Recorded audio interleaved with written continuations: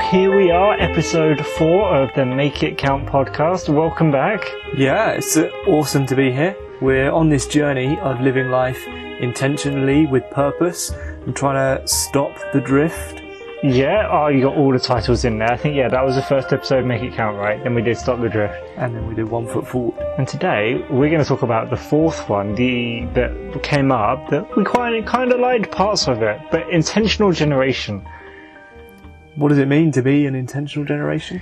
Yeah, I'm not sure. But I definitely, when people talk about me, I know one of the words that is never far away from their mind is that idea of being intentional. And I'm a big fan of that. But I suppose, I wonder, what's the inverse of that? What happens if we're not intentional? That is a great question.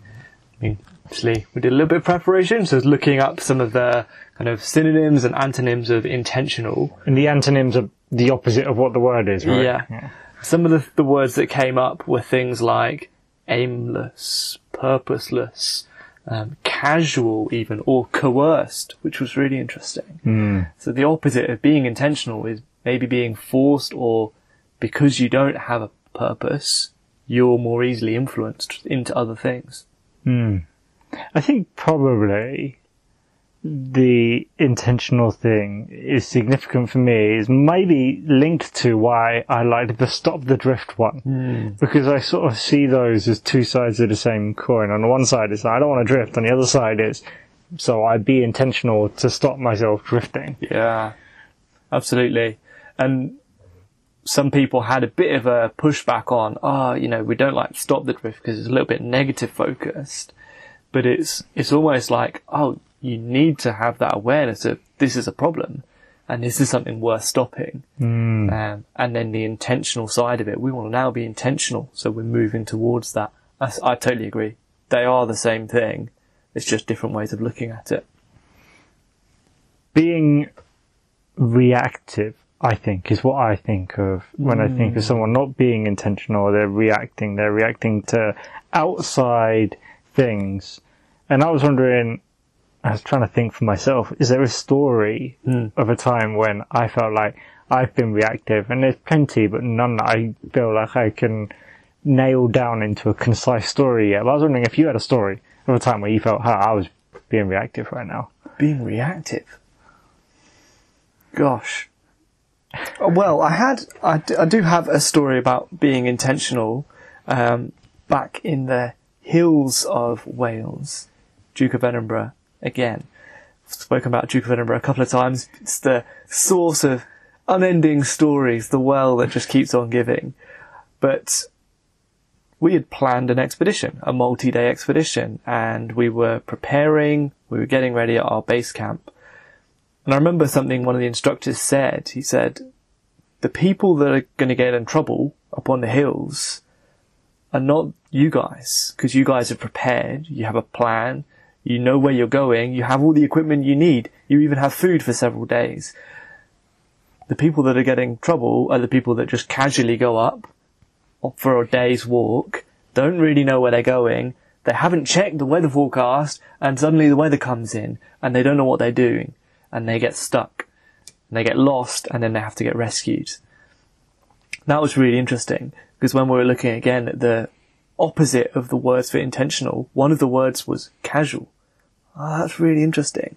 Where am I being maybe casual in my life? Where am I not taking the attention that is required to prepare well and to go, actually, this requires some intentional thought in order to do this well.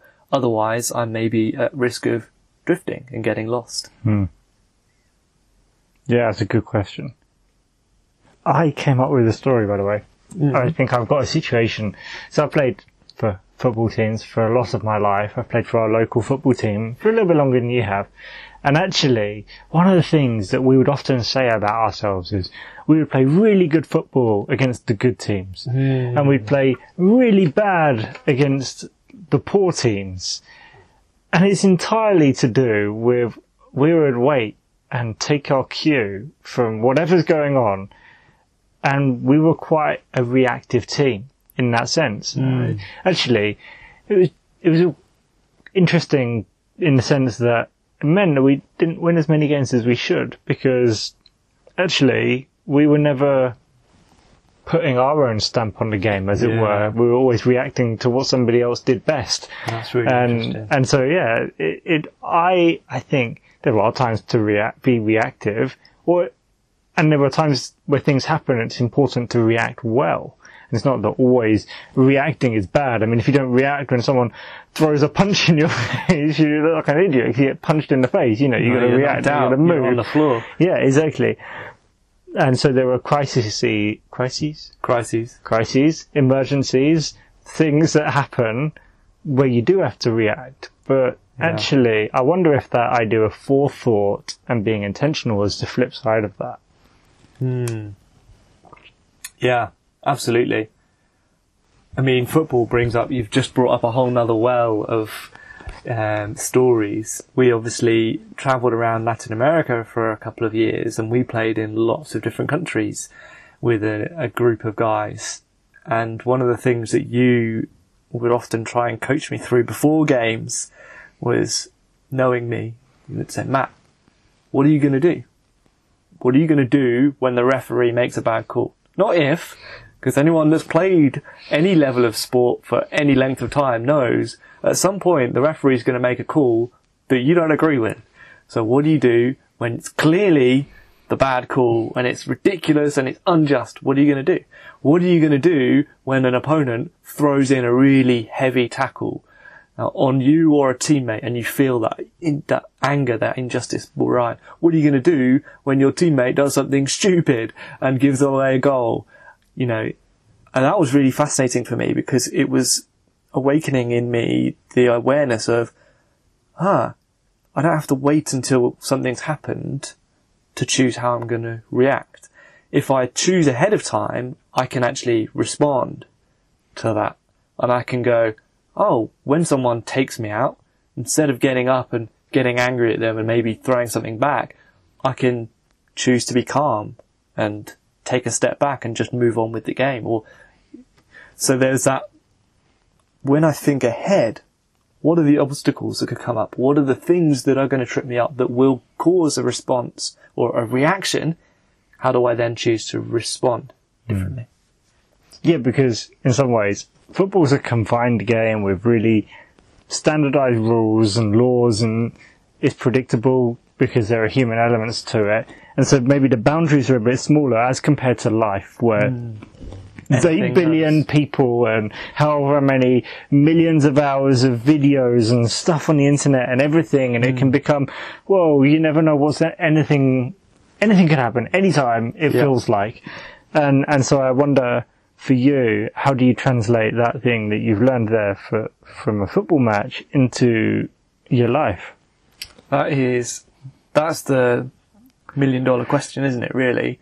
How does this actually affect my life? How do I make that thought count? I would say something that I've noticed in life generally is through journaling. I'm able to go at the end of the day, didn't really respond very well in that situation, did I? I reacted badly. That then helps me bit by bit. Once we spoke about this a couple of weeks ago, it takes 6 weeks or 7 times of writing this down before I suddenly realise, this is an issue I need to deal with. So on the however many time that I've responded in a bad way, reacted in a bad way, and I've written it down and reflected, then maybe the next time, as it's happening, I'm having those little reflections again in my head. Remember how you don't want to react? How can I respond differently? And so for me, journaling is a huge aspect of taking that feedback from the previous reaction and putting that into the next one to respond better. I think this conversation is important because that journey from reactivity to intentional, I see so much reactivity. You don't, any social media, whether it's Facebook, Instagram, Twitter, you see it, see something incendiary, I react. The news, I react. And which is interesting as well, because they're saying anything you watch on the news probably has a half-life of a week. So, wow. It's not even that in a week, nobody's even talking about it anymore. Read a book, it's probably still in date, in a year or 2 years, or maybe much longer if it's a really good book. But I see so much reactivity, not just in the internet space, but in relationships, in how we live our lives, in the environment, the cultures that we sit in and we stand in. And I think if we are content to be reactive, we then create, or we position ourselves as what Donald Miller would say as the victim. In every story there's 4 main characters: the hero, the villain, the guide, and the victim. And the weakest person is the victim. Second weakest is the hero, interestingly. But if we, and there are genuine victims, and that's true. There are people that are in really terrible situations, but a lot of the time we position ourselves as a victim, and we don't have to. And so I wonder if we then maybe need to take a courageous step to move into being a little bit more intentional in different areas of our life. That's really interesting. I suppose a couple of things that I have come to mind as you're saying that is, when it comes to online interactions especially, we're all there. Anyone who's not there is probably not listening to this podcast. That's true, yes. But we've all interacted online. We've all seen interactions online. And as you absolutely, the conversation so often becomes incendiary and reactive very quickly. So one of the things that I've heard people say, the best thing you can do is to make use of your drafts capability. Apparently Twitter has a drafts capability. I didn't know that. I don't really do that much tweeting, but apparently there is. Yeah, before you hit that retweet, before you hit that comment, draft it. Sit on it for, an hour at least, maybe a day. Again, with emails. Something comes in, you go, why you never tap, tap, tap, tap, tap, tap, tap, before you send. Just maybe sit it in the drafts for a week, or even... Or schedule send for like 2 days, and then you can catch it. But you might forget about it. So true. There's something about, fine, I can maybe process out what I want to say in that moment by writing it out. That can be healthy, but actually don't send it, because you might want to come back and, having slept on it, some of those emotions have subsided and you realise, oh, maybe there's some more to this story that I'm not getting. And maybe, forgetting about the injustice that has been done to me, I want to think intentionally forward about, well, how does this relationship want to be looking forward? Maybe there has been some wrong done to this person. I maybe am not the one that's done it, but they're feeling pain. How can I intentionally heal that and build a bridge rather than go whoosh, and let the whole thing burn? So so far our conversation has been quite, I would say, broad stroke, reactive versus intentional, and that journey and moving there. And I think, there's lots of us that are reactive in our relationships. We're friends with the people around. We get into a dating relationship with somebody that's nearby and it kind of works out for a bit. Or even with our health, a lot of the time, we talked about that with our exercising. I mean, we know it's something like 40% of the country, the UK, are obese or Not overweight. Obese, overweight, I think. And that's a huge amount. And it doesn't happen entirely by accident. But I don't think anybody sets out intentionally and says, I want to eat too much food. That's a reactivity thing. And, the whole thing with alcohol is, we got more liver damage than we've had before, I think, in any generation. It's huge. Wow. And so I wonder that when I think about lifestyles and how there are areas of our lives, broad strokes, where we're being reactive. Where is something that you have successfully been intentional? Wow.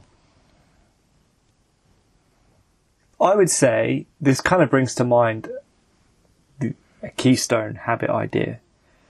So going back to my GCSEs, in those teenage years... All the way back there.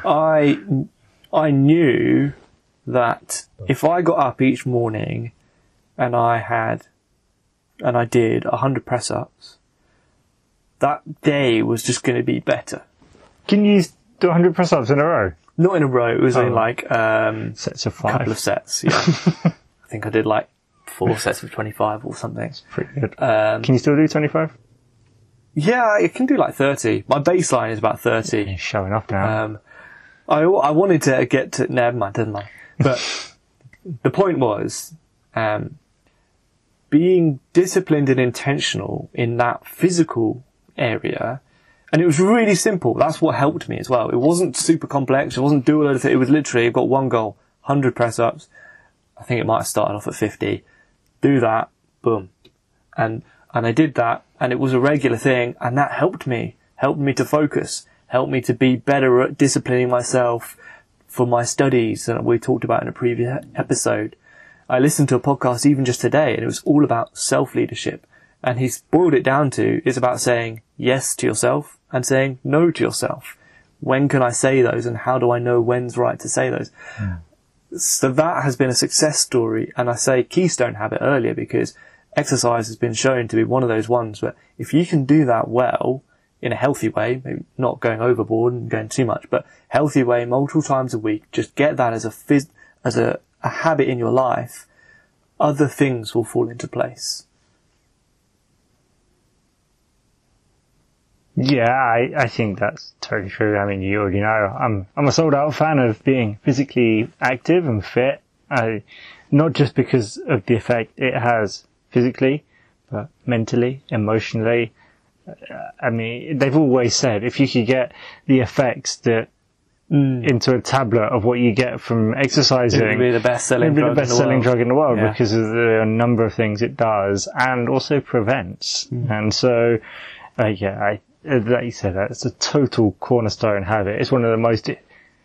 It's probably one of the areas I am most intentional with my life. You know, I'm probably being intentionally exercising 6 days a week, which is quite a lot, and that's maybe not for everybody, and definitely not if you're about to try and get started. Yeah. But there is a reason for that, and that's partly it helps me focus in the day. It manages my emotions. It manages my body. You know, we know we're designed to move and not sit in the chair for 12 hours a day, probably longer. I reckon probably we sit in the chair longer than 12 hours a day, don't we, on average?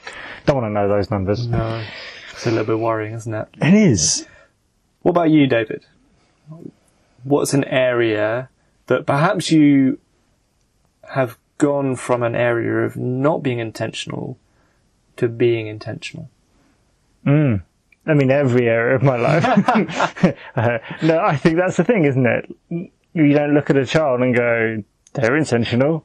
No, I don't. I think that probably part of being intentional is a journey of maturity.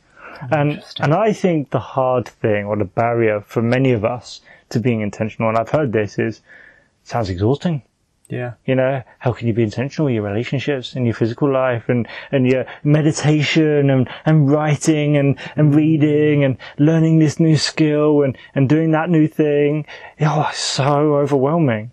And then I would maybe flip that around and go, why don't I let everyone else tell me to do that? That's much harder because if you're reactive, you're just saying yes to everybody else asking you a question. Yeah. And like you said, when it's self-leadership, when you're saying yes to yourself and no to yourself, and there's a part of, I want to take responsibility for that. And I was reading John Whitmore, and he said the other day, it's like, coaching, the number one tool for self-responsibility. And, wow. You know, it's an interesting idea, but actually that's a part of maturity. And I'm, you know, even though I'm a British, youngish male, I'm a bit of a romantic as well. And I like that idea of spontaneity. And I think there's an alluring attractiveness to spontaneity where you're just like, don't know what's going to happen, but it's going to be fun and, you know, it's going to be exciting, it's going to be new. But I also think that it's a short-term fun, often. That there is a space for it, and it can be fun in that day, and I think we should create spaces to experience those exciting, spontaneous things. But I do sometimes wonder if there's a deeper joy that comes when we are. So, for example, I was talking to a couple earlier today, and they've been married for many years. And I was talking to them a little bit about this, and they said, you know, it's hard work. It didn't happen by accident. They even said, raising children, everyone says, oh, you got great kids. He said, it was hard to have kids this good. It's hard work. But the payoff of a good relationship and children that you're proud of because of the work that has gone in over decades. Yeah. That is a deeper joy that, I think I'm trying to pull some threads together here, but I feel like you're catching it here. I'm getting you. I'm feeling it. As you said, there's a deeper satisfaction to this was not an accident. This came about by design, as it were. And I mean, I read a book at the beginning of last month. It was all about work and rest.